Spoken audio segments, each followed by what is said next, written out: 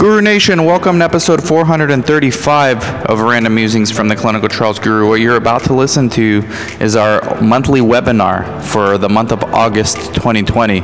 We talk about soft skills in clinical research, how to manage workload, how a CRA can tell if a coordinator or a PI are overworked or providing enough oversight in the case of the PI.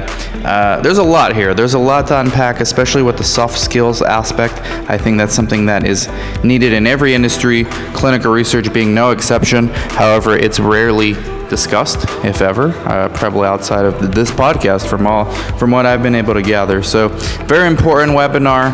Everybody needs to learn soft skills. Everybody. I don't care who you are. This webinar is for you. This episode is for you. Check out links in the show notes, okay? I got the Patreon channel, $5 a month. It's monthly masterminds. It's learning how to use social media and leverage digital marketing to improve your business objectives. We also have links in the show notes to the CRA Academy, CRC Academy. We teach soft skills in those academies, definitely, especially during the internship, which both of them offer now. Also, if you want more studies for your site, text me, 949-415-6256. With all that being said, enjoy this episode and maybe go learn something about soft skills. Text me what you think. Bye-bye.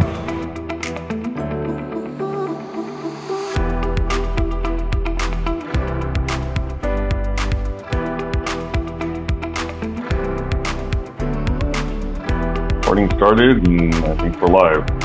All right, so welcome everybody to the August webinar.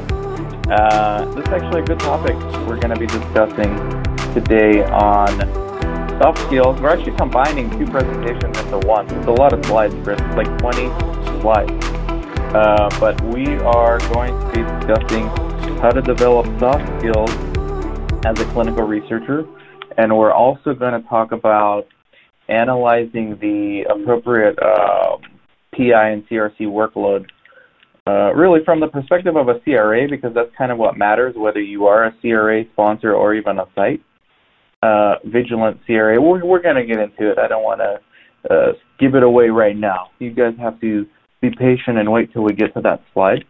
But how are you doing, Chris? Doing well.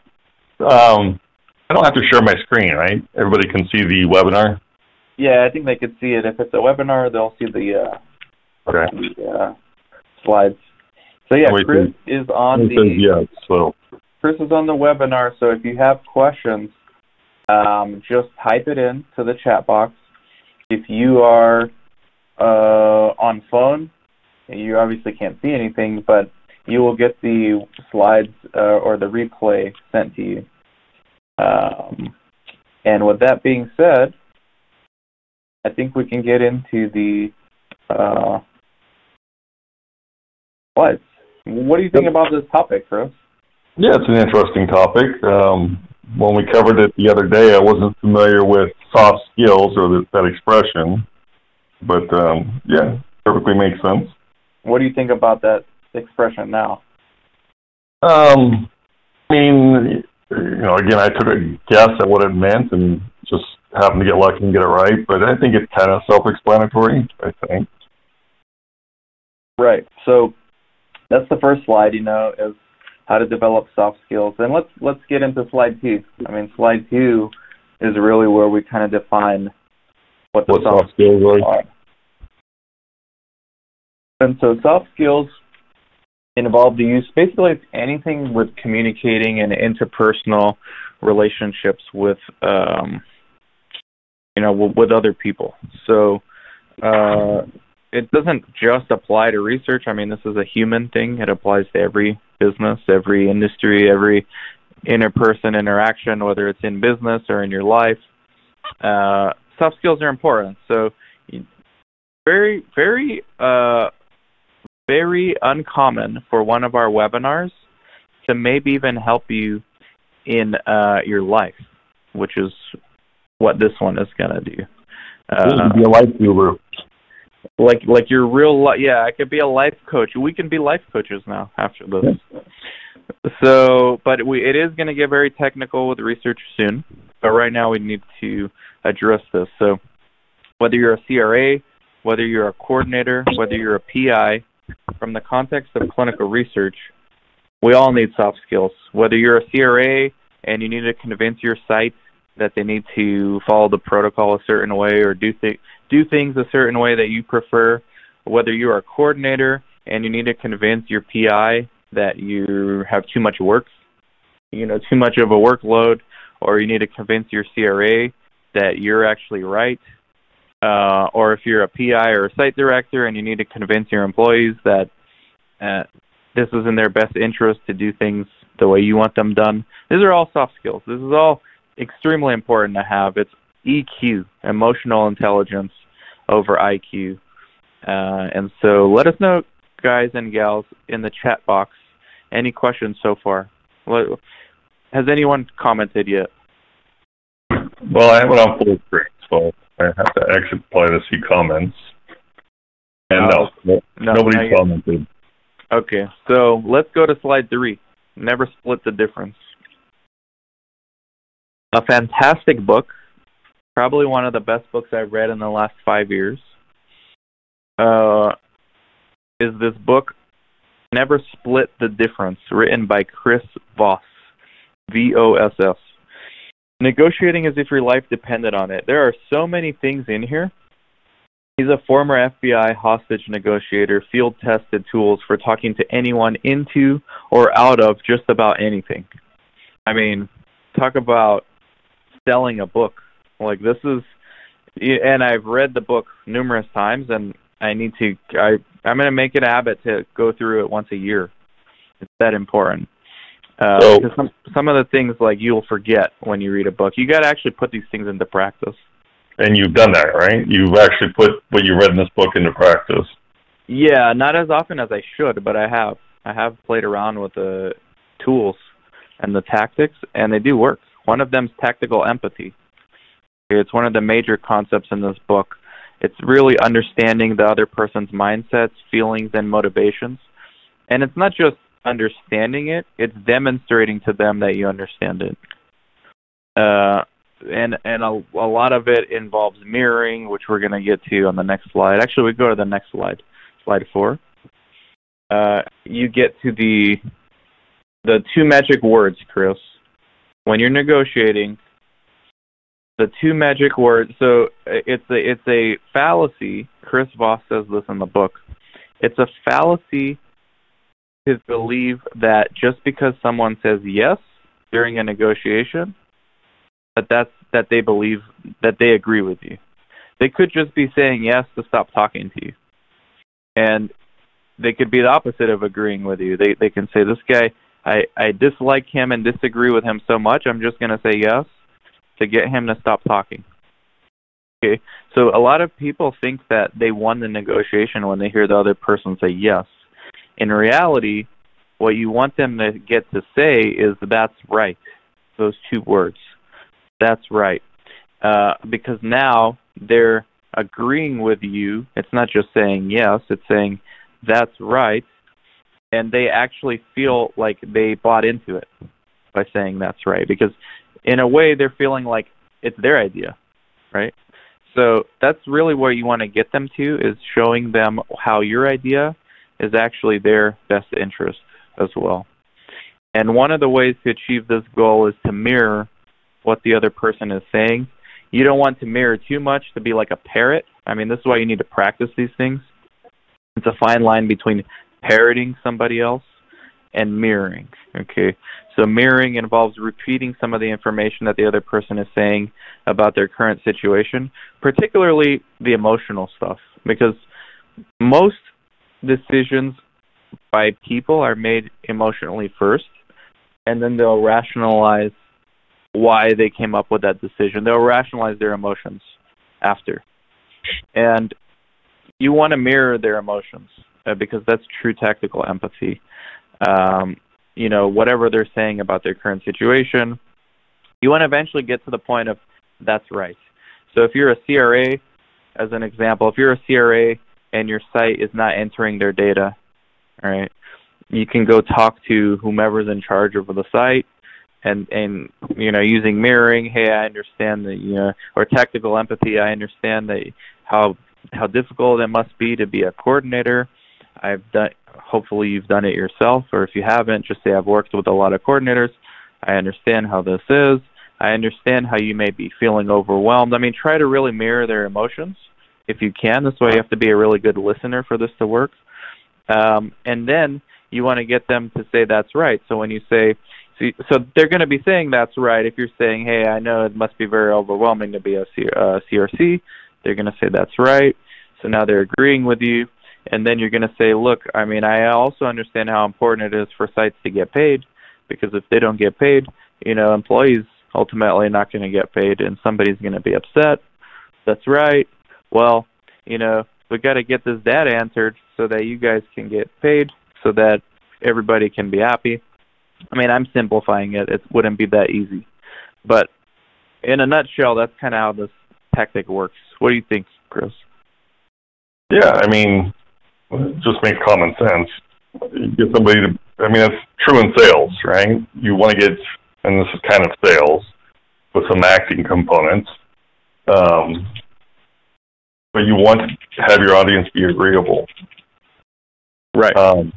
But aside from that, somebody asked, are the slides going to be available after this? You're going to make the slides available to everybody? So not the slides, but the webinar replay will be. It's a video, so you'll see all the slides. Okay. And so, yeah, then, I mean, if you want the slides, I guess you can just screenshot every time we get on a slide. But yeah, we'll send the video replay to everybody. So get the book.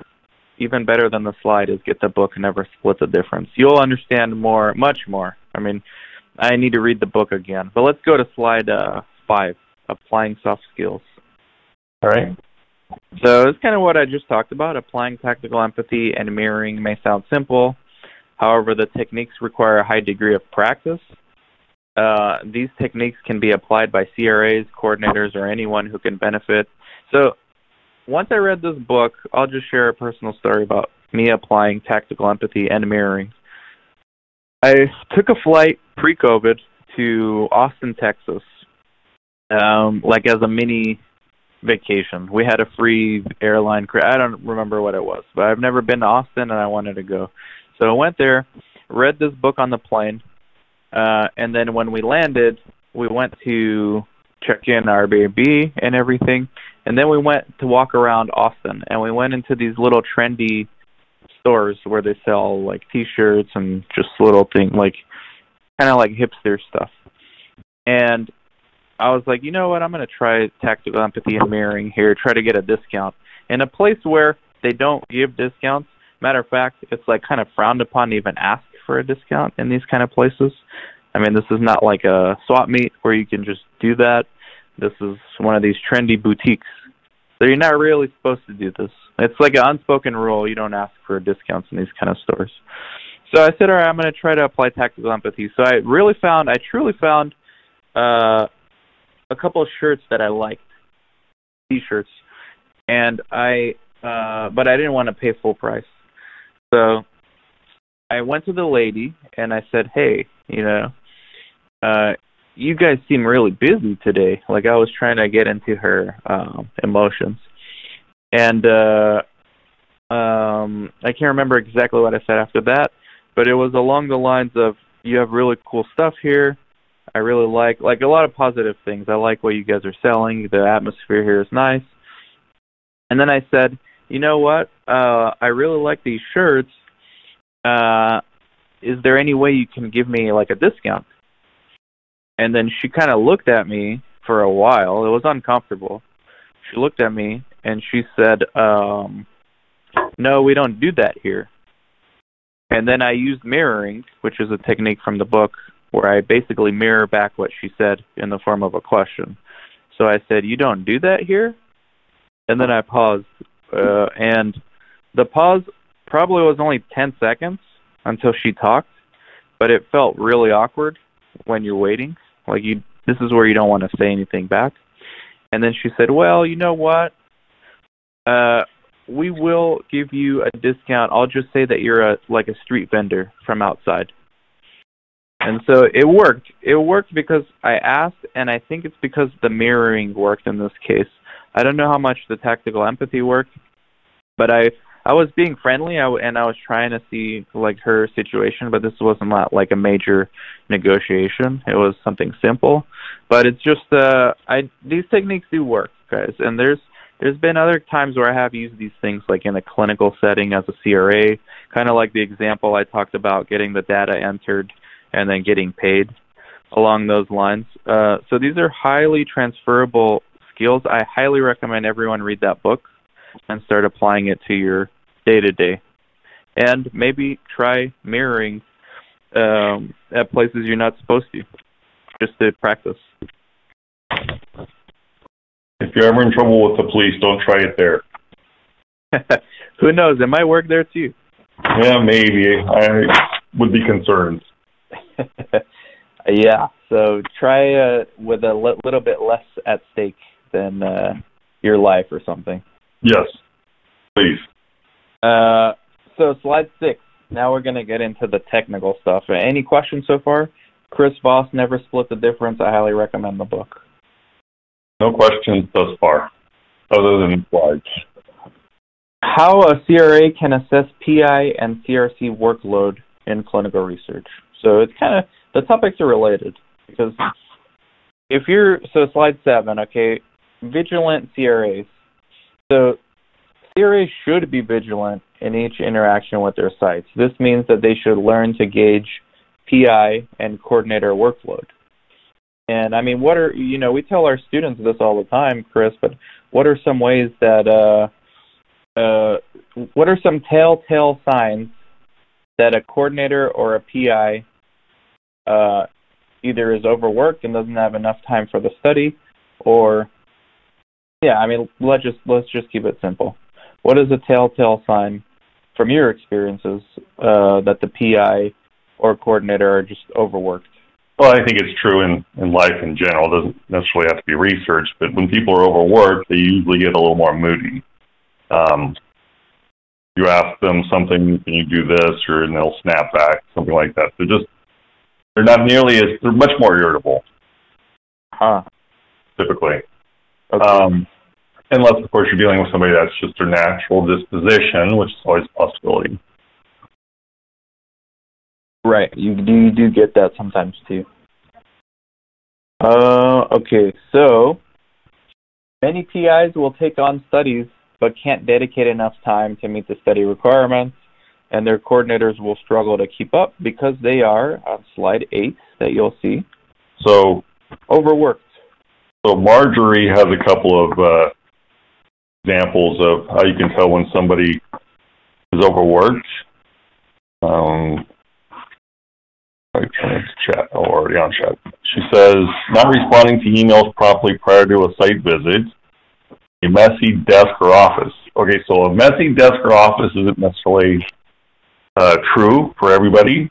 I think if your desk is normally tidy and it becomes very messy, then yes, that could be a sign. But a lot of people just have a messy desk to begin with, regardless of how busy they are. Right. Yeah, I agree.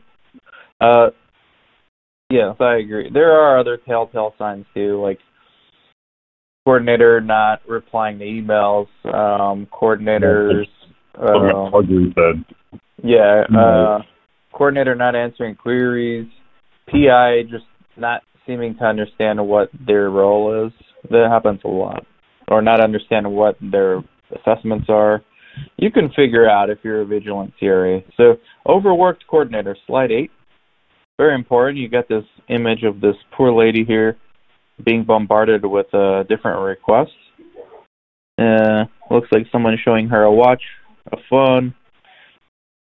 You know, you can empathize with this lady, actually, sometimes.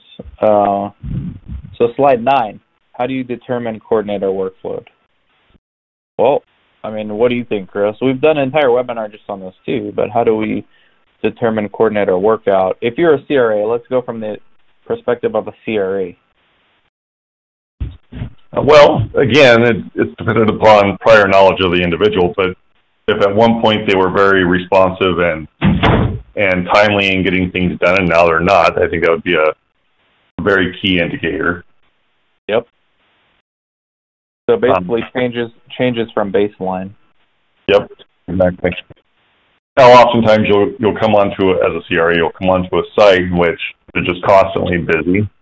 So you really don't have a good baseline on what somebody who's got a workload they can handle versus some workload they can't handle. They just have always had a workload they can't handle. And that could be a number of things that would tell you this, right? Or you have a problem getting action items completed or resolved. That probably is a good indicator. Yeah, absolutely. So, experienced CRAs can identify coordinators who are overworked fairly simple. Inexperienced ones a little harder. One of the reasons it is hard to tell when a coordinator is overworked is because they tend to be managing many studies at the same time. So sometimes as a CRA, like, you see them busy, right? But you're assuming they're just busy on your study, so that's a good thing. But oftentimes they have a lot of studies they're managing at the same time. And kind of difficult to have this conversation if you're a CRA with the PI as far as your coordinator workload, because you're going to get a lot of pushback from them, which is why the soft skills that we discussed earlier is so important. I mean, you got to be careful how you approach certain people about how they're running their business. You don't want a hostile PI or hostile coordinator, right? So you want to kind of frame it in a way that you're showing that you're helping them. Slide 10, inadequate source documents. We've got quite a few comments here. Let me go through them. Wow, people like this stuff. Gets confused and keep things straight, and can't keep things straight, I think. And can't keep things straight. Inadvertently talking about another study with you instead of the CRA study. So yeah, that would be a good indication. You're there for a diabetes study, and they're talking to you about a depression study. Yeah, so if you're a coordinator, stop talking to your other monitors about other studies. Yeah. Managing too many studies simultaneously is overworked. Is that a question we can ask a coordinator? Sure. Why couldn't you ask your coordinator that? Yeah, tactical empathy. Yeah, let's take a page out of that book. I mean, I understand how it is to be a coordinator. Hopefully you do. If not, you can use examples of other coordinators you've monitored and start getting into their emotions, and they might tell you without you having to ask. Yep, absolutely. Slide 10, inadequate source documentation is another dead giveaway. Okay, one of the many signs of an overworked coordinator is their patient charts are incomplete. This is really bad here. You're in direct violation of ALCOAC. Okay, source will have errors, missing pages, pages will be misfiled. You see this all the time? If you want to see a really overworked coordinator, they're filing pages from other studies in your study. Yeah, that's I've happened. seen that. Yeah, I've seen that more often than not. So that's another sign. Slide 11. There's a fair amount of slides at this time, guys. Just buckle up. Well, halfway through. Investigator site file needs attention. That's another giveaway. Now, how do you know, Chris, if a coordinator is truly overworked or if they're just lazy? Good question. And I think oftentimes you won't know that. Because the lazy ones will tend to tell you they're overworked, even if they're not. Good. I think if you're there on site and every time you go into, because you'll interact with the coordinator often as a CRA, and every time you go to interact with that coordinator, you see them on Facebook or Twitter, something of this nature, you can kind of guess they're probably not that overworked. Posting selfies on Instagram? Yeah, that's probably a giveaway they're not overworked.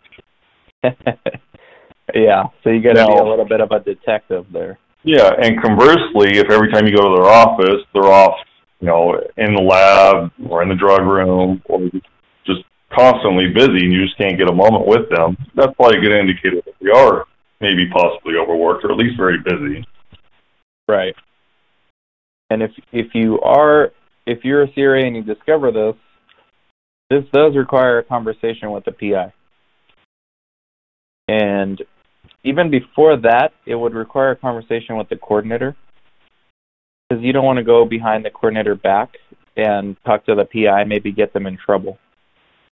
Yeah, I would That's absolutely. what I would do. Yeah, I would absolutely, as a CRA, start by just saying what you've noticed. You seem very overworked, and I want to have a conversation with your PI to maybe help alleviate some of that for you. Just kind of get a feeling if that's going to cause a problem or not. Right. Yeah, technical empathy, and then maybe some mirroring too. Hey, everybody go get that book. It's a must-read. Investigator site file could have missing pages, unorganized. Obviously, things that are critical, like essential documents, like 1572 forms, IRB approvals, training logs, delegation logs. You need these things completed. One thing I see often that's incomplete is the informed consent log and the screening and enrollment log. So these are things that are important, and sometimes also a giveaway that the coordinator is either overworked or just not working very hard. One of those two. Or a combination. Combination of both is also possible. Mm-hmm. Slide 12, systematic issues. So if the patient charts or ISF have misfiled, incomplete, or missing a few documents, CRA should point it out. If the patient charts or ISF have many of these issues, the problem's systematic, which means that it's going to happen again, and it's kind of embedded into their workflow, which is not good, because if you find a mistake today, you're probably going to have mistakes in the future that are similar. And so these need to be addressed, and these are really the ones where you're going to have to talk to the coordinator and use your soft skills. And before it becomes an issue. So part of, like, the really good CRAs can solve problems before they become out-of-hand problems. So if you notice, your first IMV, that the reg binder is just completely in disarray, or the source documentation is just not adequate, a good CRA will be able to use soft skills to convince the coordinator of this and to have them fix the issue. And if they don't, it becomes systematic, and now it's going to reflect poorly on the CRA as well. Mm-hmm. I mean, it's kind of why it's so stressful to be a CRA too. Nobody naturally, there's a few people that we've met, but most people naturally don't want confrontation. They just want to do their job, go home, and that's it. Well, some of these things will require some confrontation or some uncomfortable discussions. And if you don't have that, it's going to reflect poorly on you as a CRA. So these soft skills, really, it's super important to have, and they don't teach this stuff at these CROs. Slide 13 is other signs. Do you want to go through this one, Chris? You could be like this detective guy here, looking for other signs. Oh yeah, it looks Inspector Gadget. Look like Inspector Gadget. That's exactly what I was thinking. All right.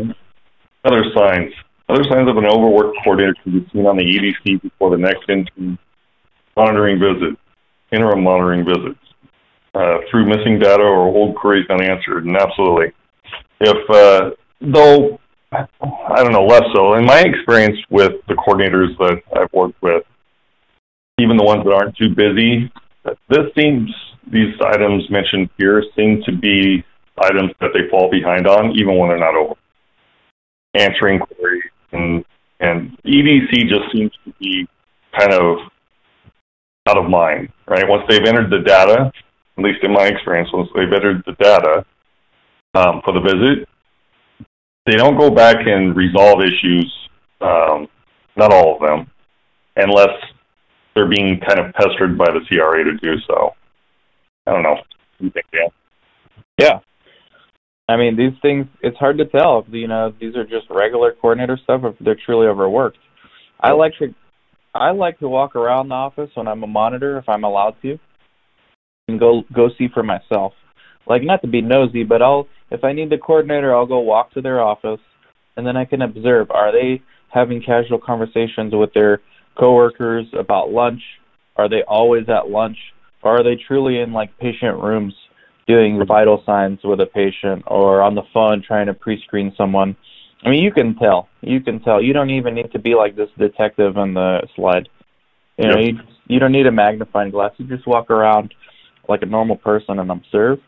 So it's a tough call sometimes to make it, but the conversations need to happen. Now, slide 14, we're going to start talking about the PIs, right, and the principal investigator, because I think it's a little more obvious with the PIs than with the coordinators. I think so. I think it's a more black and white with them. Okay. The PI is not available. This is, I don't know how many times CRAs hear this, right, in a given week. But PIs are busy. I mean, most of the time, PIs truly are busy. Now, whether they have sufficient oversight of the study is a whole other issue. But the lack of PI oversight is super important from the FDA's perspective. And it's the major finding. It could come in many forms, but these include missing signatures, missing progress notes, lab reports that are not reviewed. Really, you should have a touch point with your PI every monitoring visit. You can't meet in person, at least by phone. And you can tell if you have a 15-minute conversation with a PI, whether they are aware of what's going on in their study or they're not aware. Right? I mean, you can tell. The biggest sign is whether the PI has enough time to dedicate to the study, which may not really become obvious until like IMV 3 or 4, or maybe when the site really gets busy on enrollment. And we have more to say about this on slide 16. Hey, I've had conversations with PIs that really have no clue about the study, like truly clueless. They may not even know the drug or its purpose. That's pretty bad. Happens. Yeah, that's pretty bad. I mean, so if you can tell and you're not the monitor, you know, you're just like a consultant, right? Yep. Imagine being the monitor. So this is a difficult conversation to have with the PI. Again, soft skills. If you discover this as a CRA, you need to have a conversation with your PI and say, look, I understand. I mean, I respect doctors so much. I know how busy you are. You guys do such important work. Again, the tactical empathy. But then show them, you know, the bad side of this. Like, hey, you know, the FDA's biggest finding is lack of oversight, so it would help if you can do this, this, and that. Basically, get them to say that's right. Get those magic words. And then now it's their idea. Once they say that's right, it becomes their idea. We've got a couple of questions about PI oversight. Sure we do. Maybe from some PIs that you're talking about. No, I don't think there's any PIs here, but so we can say that as CRAs, we need to like audit PI and CROs. So they're asking, can you call for an audit as a CRA? Yes, but I would use your soft skills first to avoid that. And then the next one, if it's identified that a PI does not have enough time, you will report that to the sponsor or CRO. You would put that in your monitoring report. But again, try to solve the issue first by talking to the PI. Yeah, my opinion is everybody gets at least one chance. So if you find something wrong at the site, and regardless of what it might be, I would try and help the site out first, just because you want a good working relationship with the site. Makes your job much easier. But they don't view you as an enemy.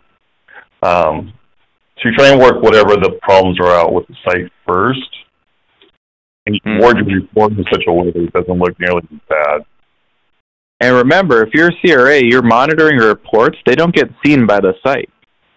So you want to like cover your own backside. You want to document in your report, you know, CRA potentially observed an instance of lack of PI oversight, and then put a specific example, and then also include CRA had a discussion with PI understood, and will rectify prior to next IMV. I mean, you want to put details in there. Remember, the site's not going to see that, but the sponsor will. And so if it does turn out to be an issue, you have a documentation that you are aware of it, that you're doing something about it. Yep, and you made your employer aware of it. Yeah. PI doesn't have time for study. Other red flags. Somebody in the CRA Academy asked what's a red flag this last weekend. Tiffany had to explain a red flag. Maybe in the other countries this is not a phrase that's often used. Yeah, I saw that in Sydney's text.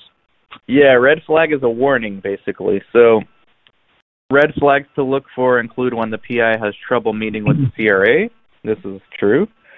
Or if the PI has too many studies. Sometimes study staff will inadvertently disclose that the PI has trouble giving attention to studies. So, yeah, they will. And then we're getting to the next slide of key opinion leaders. Every CRA's favorite type of site to monitor. And I'm being sarcastic a little bit. But key opinion leaders, KOLs, as they're often called, are often treated with higher priority, and I guess they're treated like VIPs by the sponsor, very important people. And this could be frustrating for CRAs because sometimes the PIs know this, and they know that whatever the CRA tells them doesn't really matter because the sponsor loves them. And if you're in a situation like this as a CRA, I don't think soft skills will really do much in this case. What I do think is you need to document your case in your reports. Key opinion leaders may be very important for the study. Maybe they're high enrollers, or maybe they're just look really good to include as one of the investigators for the study, either for other physicians or for the FDA.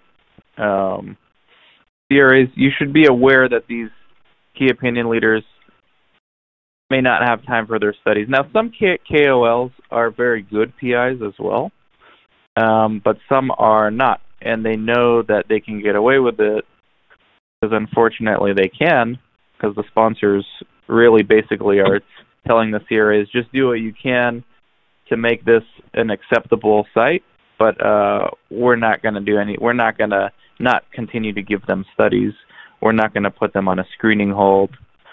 Obviously, unless the PI does something really bad, like fraud. But if it's just poor data or lack of oversight, unfortunately, these KOLs get the pass, and oftentimes they know that. So it could be very frustrating as a CRA to be in these situations. And I don't know if soft skills actually would help at all. Possibly you can work with a coordinator and use some soft skills with them to kind of clean up the lack of oversight from the PI as much as you can. But at the end of the day, there's not much you can do here except document. But I feel for you. I have tactical empathy for you if you're in this situation. Marjorie agrees with you. Marjorie Guzman says, document, document, document. Just remember to document with facts and do not add feelings to your reports. That's right. That's right. Facts, exactly right. What can a CRA do? Slide 18, so we can go to slide 19. Well, like Marjorie said, document, right? But take initiative, try to work with the sites before notifying sponsors about their concerns. This is not just for KOLs now, this is for anything you notice at the site.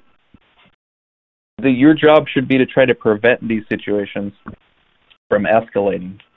And so document as much as you can. At the end of the day, it's your job to kind of make sure the site is being compliant with all GCP and protocol-related matters. And then slide 20 is communicate. So CRA should, and this is the last slide, but it comes full circle now with the soft skills. I mean, what is soft skills? Really, it's communication. So CRA should first notify the PI about any signs of an overworked coordinator or lack of PI oversight. Again, like Marjorie said, you should document these in the monitoring report along with any resolutions. So what do you think about this, Chris? And let us know what other kind of questions people have in the background, in the chat room here. So the most recent question is, the CRA documentation cannot be edited by a sponsor or CRO. So no, it's not going to be audited, or excuse me, it's not going to be edited by them specifically, but they'll ask you as the CRA to change your report. Yeah, however, you got to be careful because sometimes the sponsor will take out something you wrote. And they're not supposed to go, right? Yeah, sometimes they will take it out when they finalize it. So you've got to keep your drafts. Keep your drafts of your reports.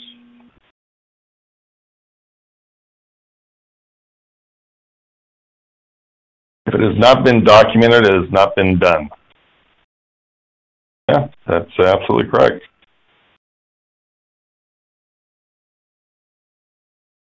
So, any other questions, comments, concerns?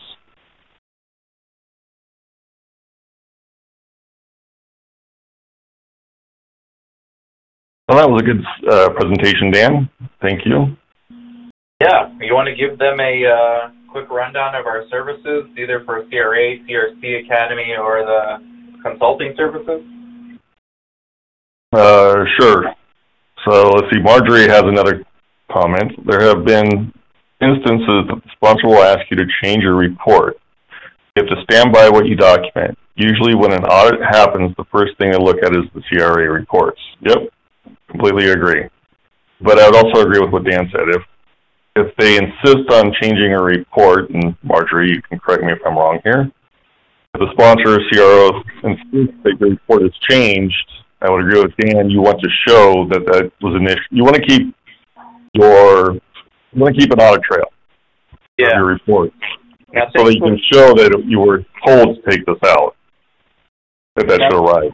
Now, thankfully, most trial master file systems, ETMFs, will automatically keep your drafts in there, and there's really strict rules around the audit trail, so auditors will know if things were removed.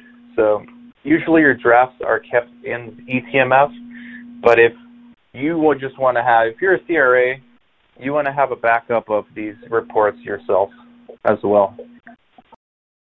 Just in case. Sophia asked, will they receive the presentation automatically? What do you mean? Will you send out a blast email with the presentation or a link to it or whatever? Anyone who's registered will get the replay. Yep. Okay. Then we have another question. Doesn't that compromise the integrity of the study? To the contrary, you documenting things enhances the integrity of the study. I think they're more referencing when you're asked to take things out. I'm not sure what they're about. Oh, most likely, yeah. I would say yes. I would say absolutely it does. And I would say absolutely sponsors have been known to do this.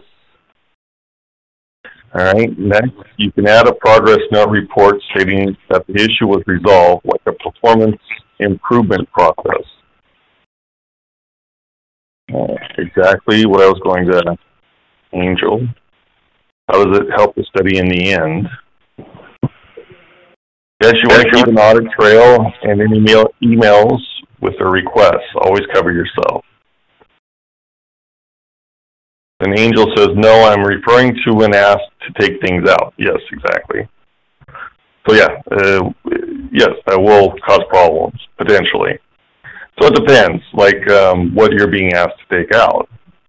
If it's something, maybe it's repetitive, or maybe you're just adding way too much detail and it's just not necessary. Or maybe it's confusing. So that's why your reports are audited by your lead or whoever's responsible for that,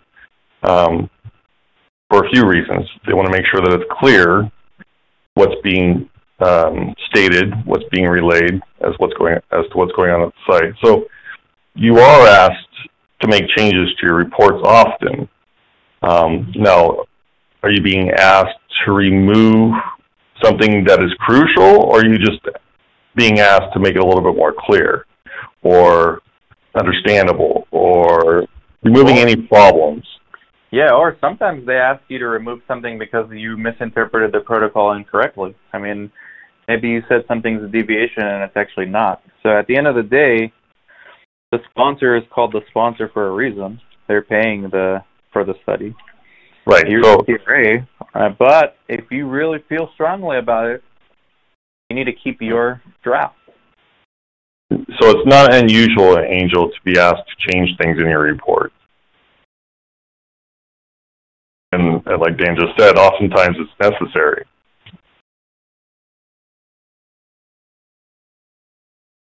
So if anybody's interested in learning more about being a CRA, we do offer a CRA class. It's a 3-month course, 12 weeks. There's a live webinar once a week, and then there's material that's covered each week in regards to becoming a CRA or what's involved in being a CRA. The time necessary to complete the course is approximately 5 hours a week, maybe a little more, maybe a little less. And it's a great course. We've been doing this for 6 years now. 6 years, yeah. And 6 years. We just filled our August class, which is going to be the last class of 2020. It's completely full. So the next CRA Academy will be in January, but we do have CRC Academy going on every month. And the CRC Academy now offers an internship component as well. So, you know, CRC is usually a precursor to CRA. Somebody who's wanting to be a CRA, maybe CRC is a good option for them, especially now that it's a little lower price than the CRA Academy, and it also offers an internship. Not oncology internship like CRA, but it does offer an internship, a remote internship. In my opinion, the best CRAs were once CRCs, so also consider that. Oh, yeah. And Marjorie says, wow, congratulations. Thank you. Yeah, if you ever need your staff trained, we do like group discounts too. And Marjorie agrees with what I said. That is so true. So it's nice when people agree. Of course. That's what you want. That's what our conversation was half the time for this today. Agreement. Right. All right, so let's see. We got more questions. I'm located in the UK. Can I also apply for a CRA Academy? What are the requirements? Whether you offer any internship in the UK? So, yes, you can take it from the UK. So the live webinar might be a little difficult for you. It's at 1 o'clock Pacific time. I don't know what that'd be where you're at, probably 12 hours later. So, yeah. 1 in the morning. They're at this time, so if you're on this thing... Yeah, if you're on now, it wouldn't be a problem. Yeah. The requirements are you have to have at least a bachelor's degree. And yes, we do offer internship. It's remote internship for you in the UK. You're welcome to come to the United States, but you don't have to. There's a remote internship. And international students get discounts. They don't pay the U.S. price. Is there a link you can post for the Academy? Yes, so we'll post it right now. Yeah, we have CRA and CRC, and both can be done remotely.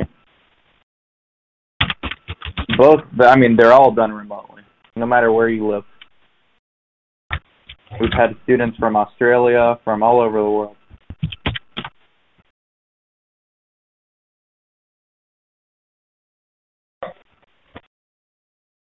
All right, so here's the CRA Academy.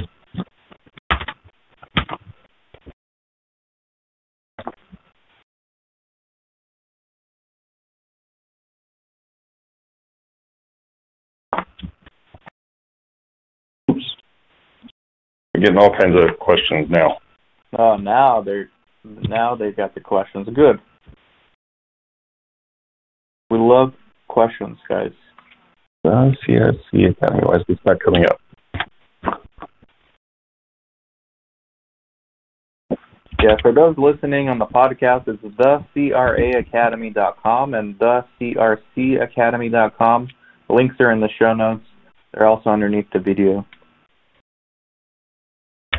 But for those of you live, Chris is posting it now, so you can click on it live. All right, so let's see. Okay, I got a link to the website. Yep. So I posted both the CRA and CRC Academies. Where would I find Canadian rates? Talk to Dan. Yeah, Canadian rates are half. Any international is half of the price of the U.S. price. Great, thanks. How long is the internship? So as long as you would like. Most students either continue with the internship until they're hired or until they give up, one or the other. Most students don't give up. I mean, most get hired, but we have a few that have given up. So most people continue with the internship till one or the other. Never give up, guys. No, I don't know why you're going to give up. One of the most frequently observed traits in successful people is persistence. There is no discounts for U.S. students, Angel. I'm sorry. Yeah, U.S. Full price, and yeah, don't try to lie about where you live because we're gonna find out. You know, there is an internship component, and we'll know. But CRC Academy, I think Monica's giving out discounts if you ask nicely. So CRA we can't. CRA we actually can't. But CRC we can negotiate more. You can try your soft skills. How about this? Go get the book and try those soft skills on Monica, and then let me know how it works. Yeah, get the Chris Voss book and convince Monica. Never split the difference. Yeah, never split the difference. Monica's who you'll be talking with in regards to the CRC Academy. So use what you learn in that book. You get a discount with Monica. Yeah, if you want to you can email me, and then I'll put you in touch. What other questions do we have? More questions? People are interested. No, I think that's it. I think I got everybody's question. We also have services where we can help you get studies for your site. So just text me 949-415-6256 if interested in that. Thank you, everybody, for joining us on this very last day of August. This year can't end soon enough. 2020. Maybe we can go back to some normal times. Yep. 2021, normal. Everybody can use, the whole world can use tactical empathy right now. Best decade ever, guys. Really? You must be a, what's the word for it? Masochist. Bye, Angel. Thank you. Go Niners, somebody says. Oh, go Niners. I 100% agree with you. I completely disagree, but that's okay. Go Niners. We might have Super Bowl. All right. So I guess we're done. And for those that only attend once a month, we'll see you in a month. See you in a month, guys. Thank you, everybody. Thank you, Chris. Absolutely. Thank you, Dan. Everybody have a good rest of the day. Bye-bye. So hey everybody, thank you very much for listening to another episode of Random Musings from the Clinical Trials Guru. Again, if you haven't already, make sure you subscribe to this podcast. Make sure you leave a review if you could be so kind, please. And also go to theclinicaltrialsguru.com if you're interested in learning more about who I am, who some of my guests are. You can have access to some of my YouTube videos. I do a lot of videos about clinical research. So go to theclinicaltrialsguru.com, and you can also call or text me anytime, 949-415-6256. Also follow me on any social media platform. It's Dan Svera. And you can also email me if you'd like, Dan@theclinicaltrialsguru.com. Thank you very much.